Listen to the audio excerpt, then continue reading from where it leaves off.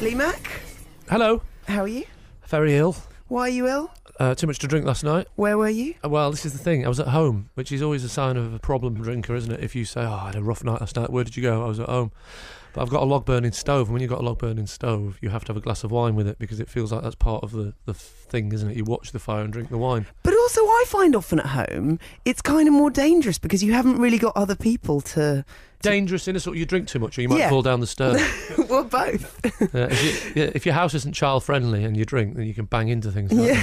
What you need to do is get those corners you put on coffee tables. You know, you get those little soft corners. Yeah. So if you bang into them, you don't hurt yourself. Yeah, and you've got kids, haven't you? So you could Yeah, blame but it on because I'm them. a heavy drinker, I used to do that before the kids. So basically my house is just padded with foam. Every sharp corner's been covered with a bit of sellotape and spongy foam.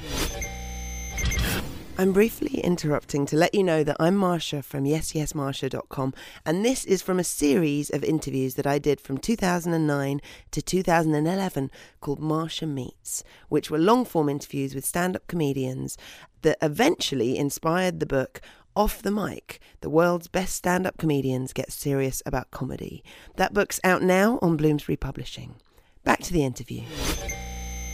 So, at the moment, is it kind of a bit of a relaxing time for you, apart from having to do promo? Like, Well, since I got involved in comedy, it's one big relaxing time, really. Cause really? Well, no, that's not true, but that's what you're supposed to say. Isn't it? You're supposed Yeah. to say, oh, you know, in comparison to coal mining, it's a really easy life. That's what everyone says, don't they? I feel sorry for coal miners because they get constantly told how hard their job is. You know, if anyone says to someone in the world of entertainment, is it hard? They always go, well, it's not coal mining. I think the coal miners were, all right, give it a rest. You know, there are harder jobs than us. You do work really hard compared to... Well, compared to what? That's a good point. Well, a lot of... You do a lot of stuff, and you seem to work really hard at it. Yeah, well, the thing is, writing a sitcom is hard in relation to other forms of comedy. But it isn't hard in relation to coal mine. Right. It's good in relation to the real world. Before I did comedy, I had proper hard jobs. What did you do?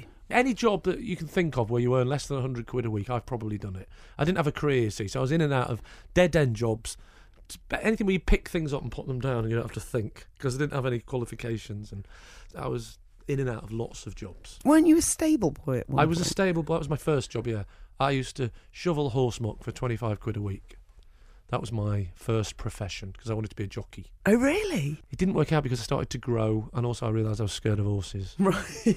Because they're very big, and if you fall off, it's a long way down. Weren't you a blue coat?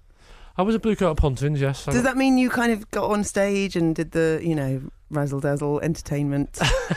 That would have been great if I'd have said that at the interview, if they'd have said, what qualifications can you bring to blue coat? Well, I'm happy to get on stage and do the razzle-dazzle. But yeah, no, there is a history of people going into blue coating and red coating and then becoming involved in entertainment. So people assume that because I was a blue coat that I had this ambition to be an entertainer, and that was my starting point.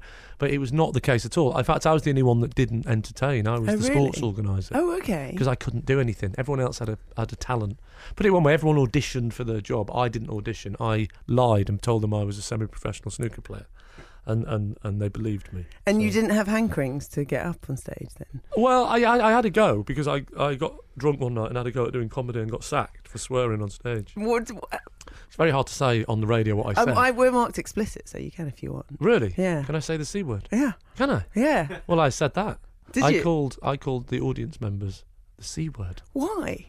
because I was drunk and because they weren't listening to my jokes. And How did it go down with them? I got sacked. Right. Well, they basically just wrote... Because when you're a blue coat, you look after the kids all day. You're seen as a sort of nice, smiley, jolly...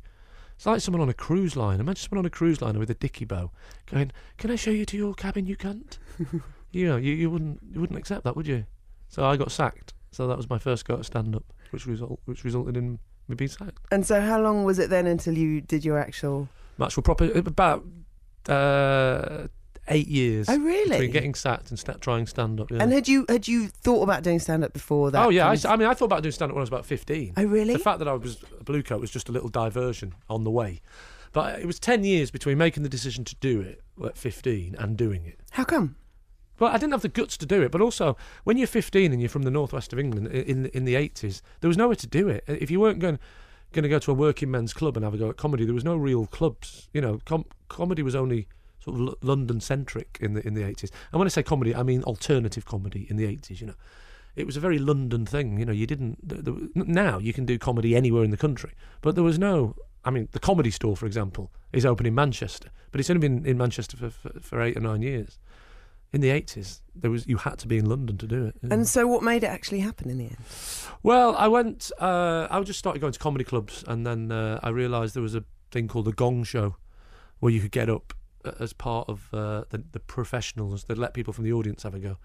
And it was a place in Surbiton, and I went to it and got up. And had you thought, I'm gonna get on stage tonight? And had you thought about what you were going to say? Oh yeah, you have to book in for these things. Right. I say from the audience that it's pre-planned. You have to ring ahead. You have to get booked in. I mean, this is in the mid-90s. Now, if you do it now, forget it. There's thousands of people wanting to do it now. There's people who make a living doing just open spots. Yeah, well, there's a whole different circuit developing now, which is. I mean, I just don't know how people do it now, because when I was doing it, I was like the village idiot. There wasn't many of us wanting to do it. Now, because of the explosion of comedy, it is...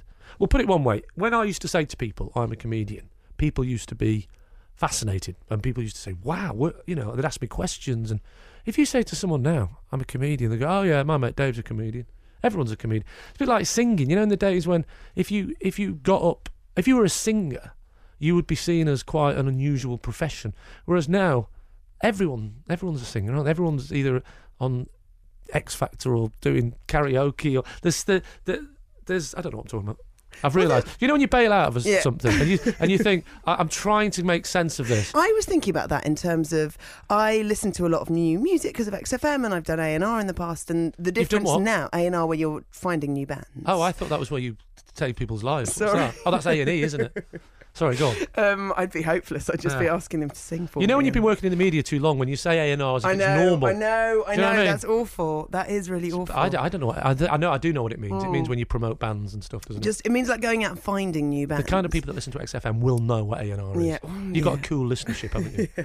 Although bizarrely your mic says Classic FM on it. I know, but that's because we share studios with them. Oh, right. That's a different audience, isn't it? Yeah. But weirdly, the same kind of audience, because us and them both have the highest quality audience in the country. Highest quality? That's an interesting phrase. What does that mean? It's ABC Ones. Basically, young men without families who spend a lot of money. But don't you find it interesting that there is a quality of an audience in inverted commas? But isn't that terrible? That we see that as a higher quality? Because what it's saying is, if you're a man between 25 and 40, you are the most important people in society. That's what it means.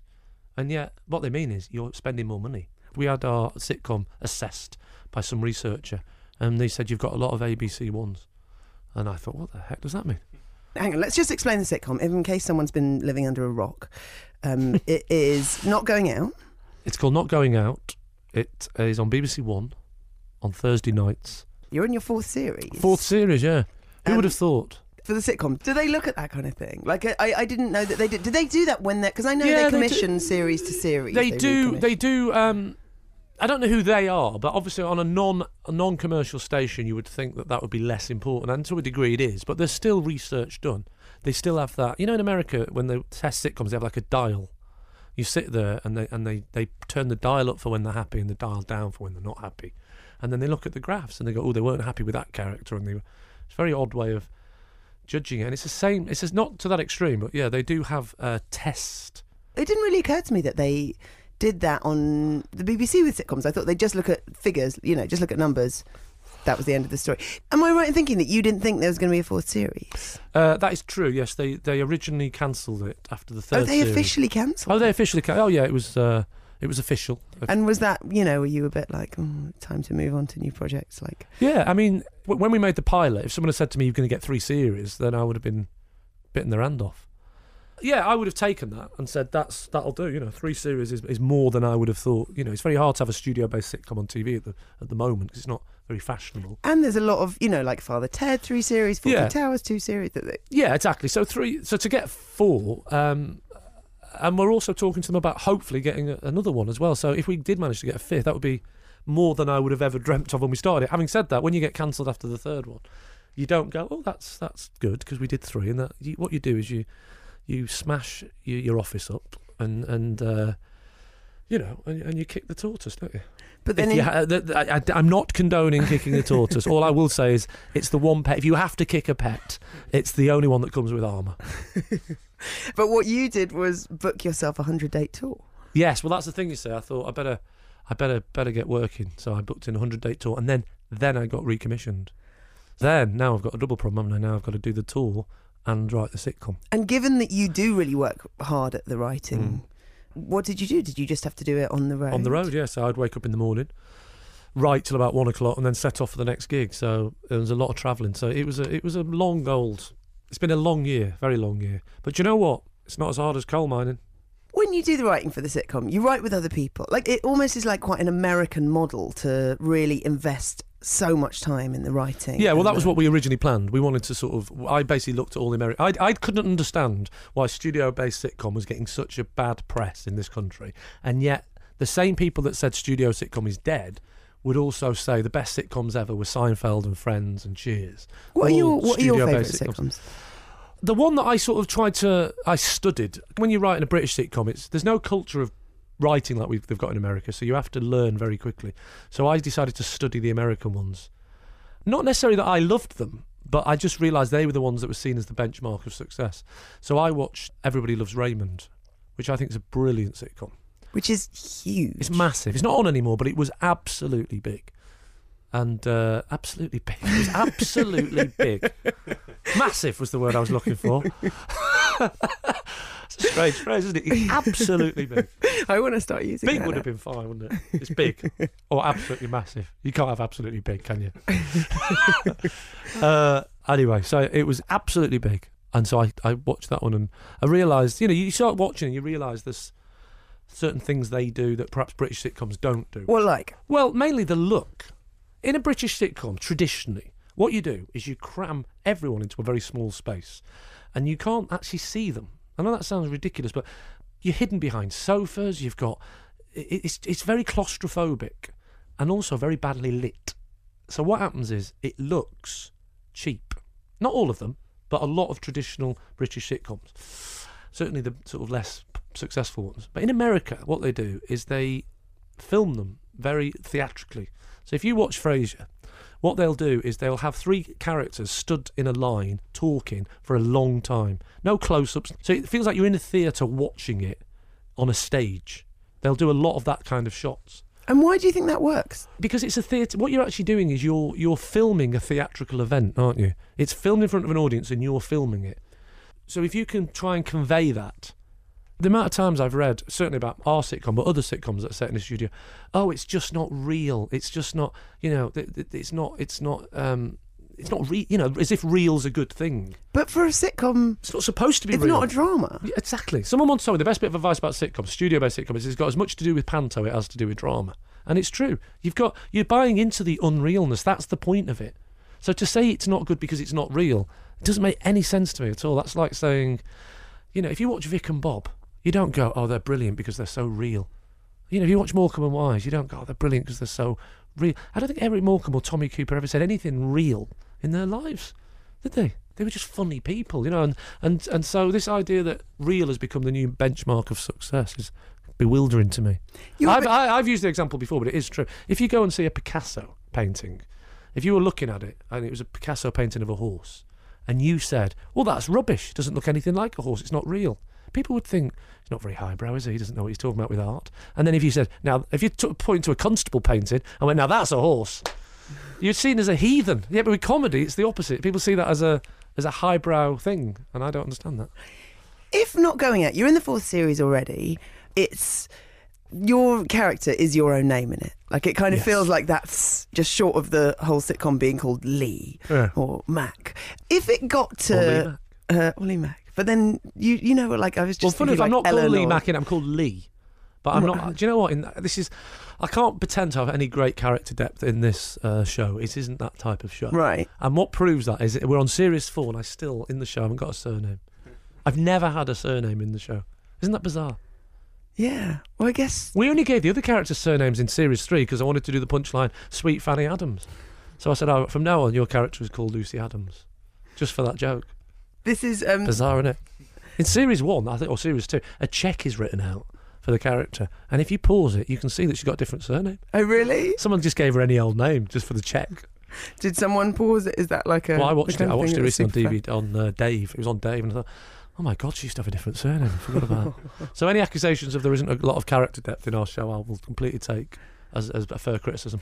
What was the Kelsey Grammer thing? We did a show in Britain called The Sketch Show, which was on ITV, and then it got sold to America, and I was in it, in the American version. Oh, right. And Kelsey Grammer it was called Kelsey Grammer's American Sketch Show, because Kelsey Grammer owned the company that made it. It was in America that you made it. Whereabouts? Well, funny enough, it was here. They really? filmed it here for, I think, financial reasons. It was cheaper to fly them all to Britain and film it here.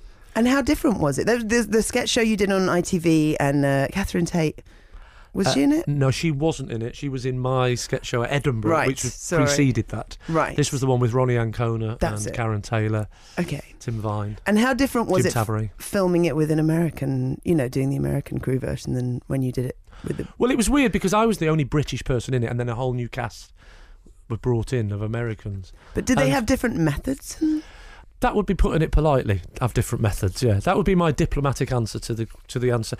If you said, "Did you all get on?" I'd say diplomatically. Let's just say we all had different methods. Right. You know, when you sat around with your family at Christmas and it's a bit intense. You know, you all have different methods. It's that sort Right. of that sort of yeah. We had different methods. Basically, my method was to be nice, and they had a different method. Do you think that's an American comedy thing? I think it's an American thing.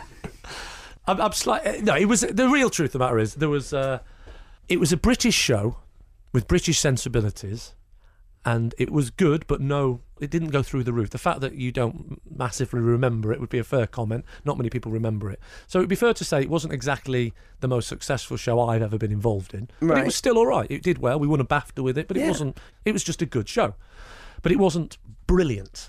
And the problem is they didn't try and make it any better. They replicated every word, every scene, Seriously? everything, every costume, and instead of learning from our mistakes and going, we could improve this, they decided, let's just replicate every... See, what happens is, I find this quite interesting. The people that try and sell these things to American TV, you can do a lot of spin, you see. What you can do is you can go, this show is the biggest success ever, which you've got to do. You've got to sell it. So you sell it to the Americans. And then the Americans start believing it. And they go, right, this is a big show. Don't change a thing. And then you've got to go, well, when we said it was the best show ever, right, it was good, but it could improve.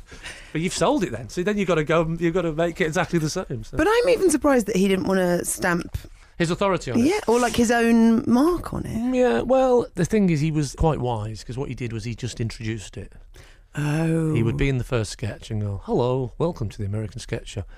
Pop out for 2 hours, come back and close the show. Right. So he would, it's a way of sort of linking yourself with the show, but waiting to see how successful it is. You get away with it. I mean, don't forget, he's just finished Frasier at the time, so all eyes are on him. They want to know what this show's like. So you're taking a big risk by then being in it. You know? So, but it was a good experience. I mean, I liked it. I didn't like the whole... I went to America and had the meetings about future projects and did all that and realised very quickly that this isn't my thing at all. Now, we had a lady called Deborah Frances White on the podcast recently. She also has sold a script to Hollywood for a romantic comedy. I thought you were going to tell me the amount then for $2,000. And she went to all these pitching meetings, and she was saying on the podcast, she was saying that it's just nuts, and that you go in and you say, okay, I've got an idea, and it's these two people and they're in a cabin in the middle of Alaska, and the guy will be going, can we set it in Brazil? I've got a lot of money in Brazil. Yeah, well, they're much more hands-on in America, the commissioners.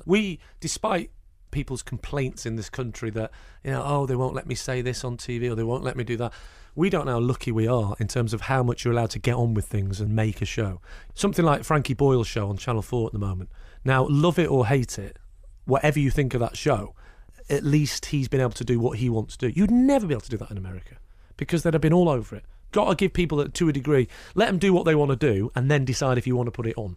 The second that the business people start getting involved, it's always disaster, because they always want to make it like the previous successful show. So they'll always say to you, the way we did it on the last show was this, that and the other, and then they'll try and mould it into that type of show, and fatal.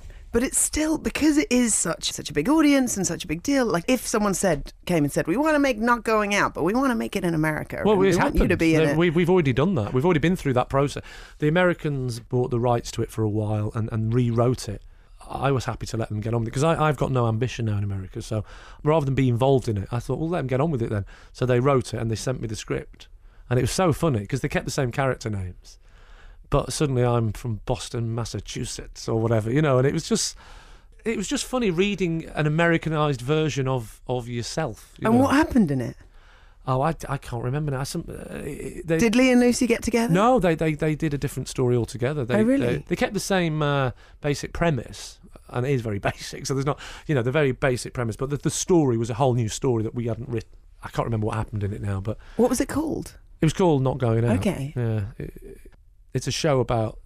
Hopefully, we bring something to the table. Me, Tim Vine, Sally Bretton, who plays Lucy, and Katie, who plays Daisy. It's about the performers, hopefully, as much as the script. So you can't, hopefully, put just other people in and assume that it will be the same. So have they filmed it? No, it never got that far, I don't think. Having said that, it's an ongoing thing where, that one didn't work out, and I think we're in discussions again about hopefully doing something. Okay, that's really exciting. I'm not quite sure. I don't deal with that side of things. So if you said you have no ambitions in America, but say Not Going Out went so completely superstellar that you didn't have to do stand-up ever again, would you give it up? Stand-up? Yeah. No, I don't think I'd ever give up stand-up because it's the one thing that I always feel like that's my job, and all the other things are the sort of side. I didn't ever start out going, I want to be in a sitcom. I started out going, I would like to be a comedian. I didn't really know what that meant at the time, but no, I think stand-up's the only job where you're completely self-employed. You book the theatres, you go out, you do the show, and you come home. There's no one else involved. TV's far more in the hands of other people, So no, I'd never give up. Do you prefer one to the other?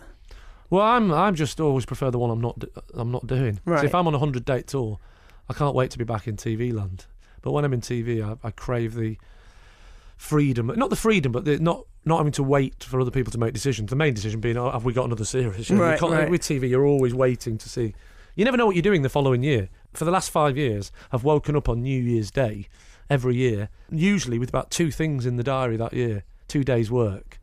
And then things start rolling very quickly in January, February, and then you're booked out for the year, whatever, making a telly show. And with Not Going Out, or any sitcom, but particularly Not Going Out, I spend 8 months a year making it. So on January the 1st, sometimes we don't know if we've got a series, and they say, you've got a series, so a big line goes through the diary.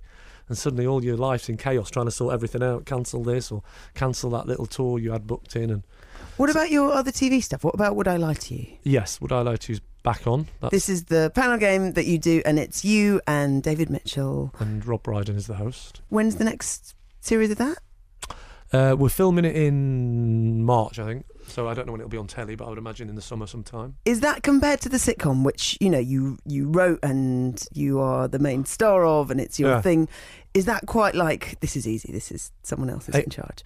It couldn't be any easier. Really? Basically, they both produce half an hour of television. Would I Lie to You, Not Going Out, roughly on at the same time, same channel, probably about the same viewing figures, I would imagine. And yet one of them, I turn up at 6 o'clock in the evening and I finished by 9:30. Really? And the other one, I'd probably spend 2 months or a month and a half an episode writing it and performing in it or filming in it. So one of them takes 8 months and one of them takes 6 days as a series. It's phenomenally different. For the same audience, for the same money, for the same, it's a bizarre thing. But I get far more satisfaction out of Not Going Out because it's my passion. It's my main thing that I do. But I like it's probably more enjoyable in the sense that it's just having a laugh. I don't think any of us would claim it's revolutionary great television in that it's a panel game. Panel games are what they are, but it's definitely really good fun. And the other good thing about it is that I think the one thing me, Dave, and Rob have in common is that it's not our main project. Whereas other panel games, the people in it's the main thing they do. So they become very competitive or very possessive over it. It becomes their thing. With us, we're all just nipping in from our other projects and having a laugh. So we all like doing it. Well, you've done some other ones. You've hosted Have I Got News For You a bunch of times now. And you did Buzzcocks. Have you done Mock the Week? I've never done Mock the Week. How do you feel about? Do you know what? I probably wouldn't be the right person to do it now because it is a competitive show. It's Mock the Week gets a lot of people saying it's very competitive and male dominated, but actually that's most panel games. It's just that's the most extreme example. I've been on other shows like 8 out of 10 Cats, and that's another show that's you've got to be absolutely on the ball, and you've got to have read the news that week, and you've got to be ready. You've got to get your jokes in. There's a lot of comedians out there now, and they're all extremely ambitious, and they're all trying to make it to the top. And so what happens is everybody's battling for a small amount of work. So if you get a relatively new comedian on one of these panel games, or a young comedian who's got his whole career ahead of him and has got a plan of attack for how he's going to become the world's dominating best stand-up ever, they come like their life depends on it. And you roll in with your hangover, having not read the news that week, and realise that you feel old. You suddenly feel like an old man. You feel like a punch-drunk boxer who's about 40, and you've got this young up-and-coming 25-year-old boxer who's pounding you in the head. That's why I like our panel game, because our panel game is a game. It's an actual parlour game rather than a joke fest. Right. So whereas the other panel games, you take it in turns to do your joke, this is about interacting and talking. You have to, because of the nature of the game. So it's got more in common with the old school type ones, like give us a clue or call my bluff, and the things where you have to talk normally. Right. But that's not to say, other panel games are... I mean, I like doing Have I Got News For You, because that's quite chilled as well. Is it? Well, it is, because Ian and Paula, they'd be the first to say they're not what you call 21 anymore. It's a mature show. Do you know what I mean? They're happy to just sit and talk normally.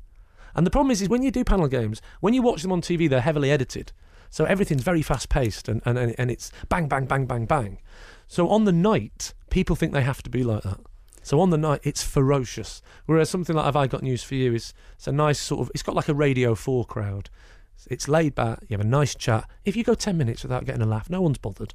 That's what normal conversation is. If you're in the pub with your mates, if no one's had a laugh for 10 minutes, it's not a problem, is it? You just chat, and funny things happen when they happen, and that's what it's like on Have I Got News. And I suppose, would I lie to you, it's more laid back. Do you read your reviews? Not so much now, but I used to always read them. Did you? I'll still read them, like, we've just been sat having breakfast, because today is the first day of not going out. It's not been on for 2 years. So I'll happily look in the paper, and I won't go to the shop and buy all the papers, but we were sat, I say we, this is the royal we, me and my people, yes, were sat having breakfast together, and there's a pile of papers, so we got them and I had a look. That's my level of wanting to review. I won't go out my way. I used to go and buy them and have a look, but I've never been massively bothered one way or the other, so... Because I know some people, I just read Frank Skinner's second book and he won't read them. It doesn't bother me. To me, it's all part of the game. When you do comedy, to me, it's all part of the excitement of... You stand on stage and you're basically getting reviewed every night. Will people laugh at you or won't they laugh at you? That's why you do it. It's the fear and the adrenaline and the... Will they or won't they like me? That's part of the game. If you took the audience out of the equation, it would be... Well, it'd be a bit mad, but also it would...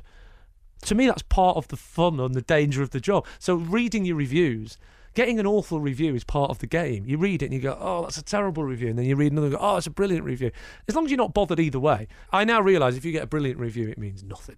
Likewise, if you get a terrible review, everyone's got to have an opinion nowadays. The truth of the matter is most people watch our show and just go, yeah, that's perfectly passable way of spending half an hour, and I enjoyed the show. It's not life-changing, but when you read the review, you'd think that people's life depended on it. This is the worst thing I've ever seen, or this show is the best, amazing thing. It's the X Factor judging culture, isn't it? Everything's got to be massively big or massively small. But it's because, that's always the more exciting one to read, isn't Absolutely. it? Yeah, they are, but I think, for me, comedy is about... When I used to do comedy to my mates, as in just making my mates laugh, the whole point of it to me was... It was almost like a way of finding out who you want to be mates with. So you'd stand at a party, be a group of people around you, and I'd start joking around and trying to make people laugh.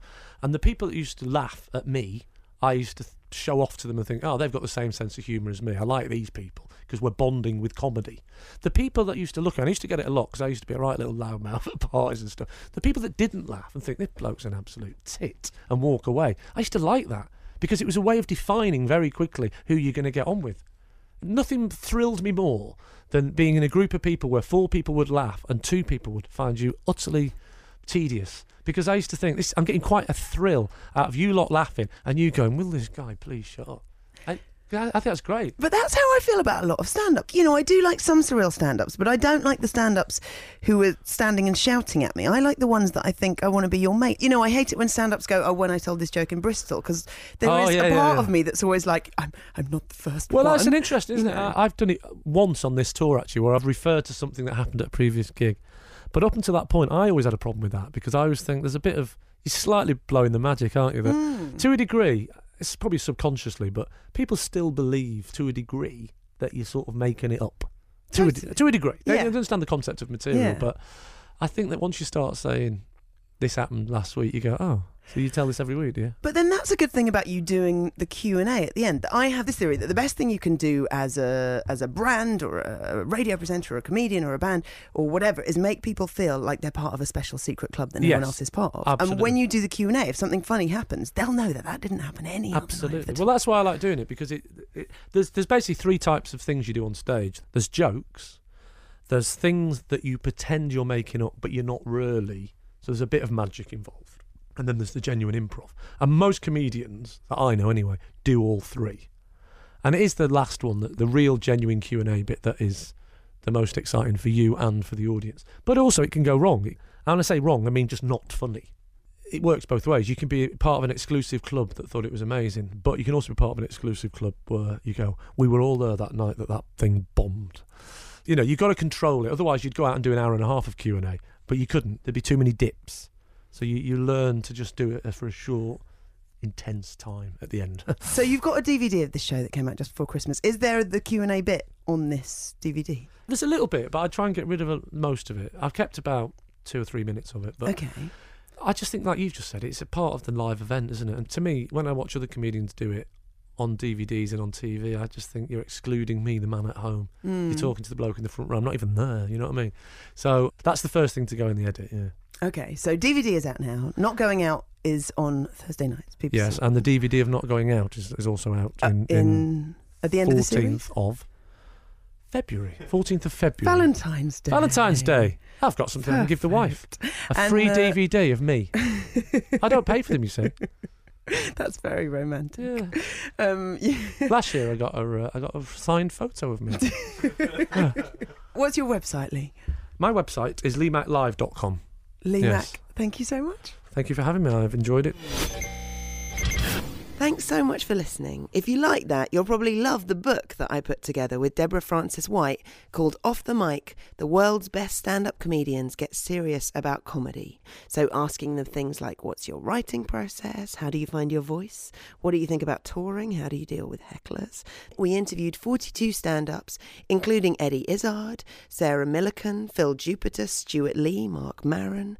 It's out now on Bloomsbury Publishing. If you want to find out more, go to yesyesmarsha.com/off the mic.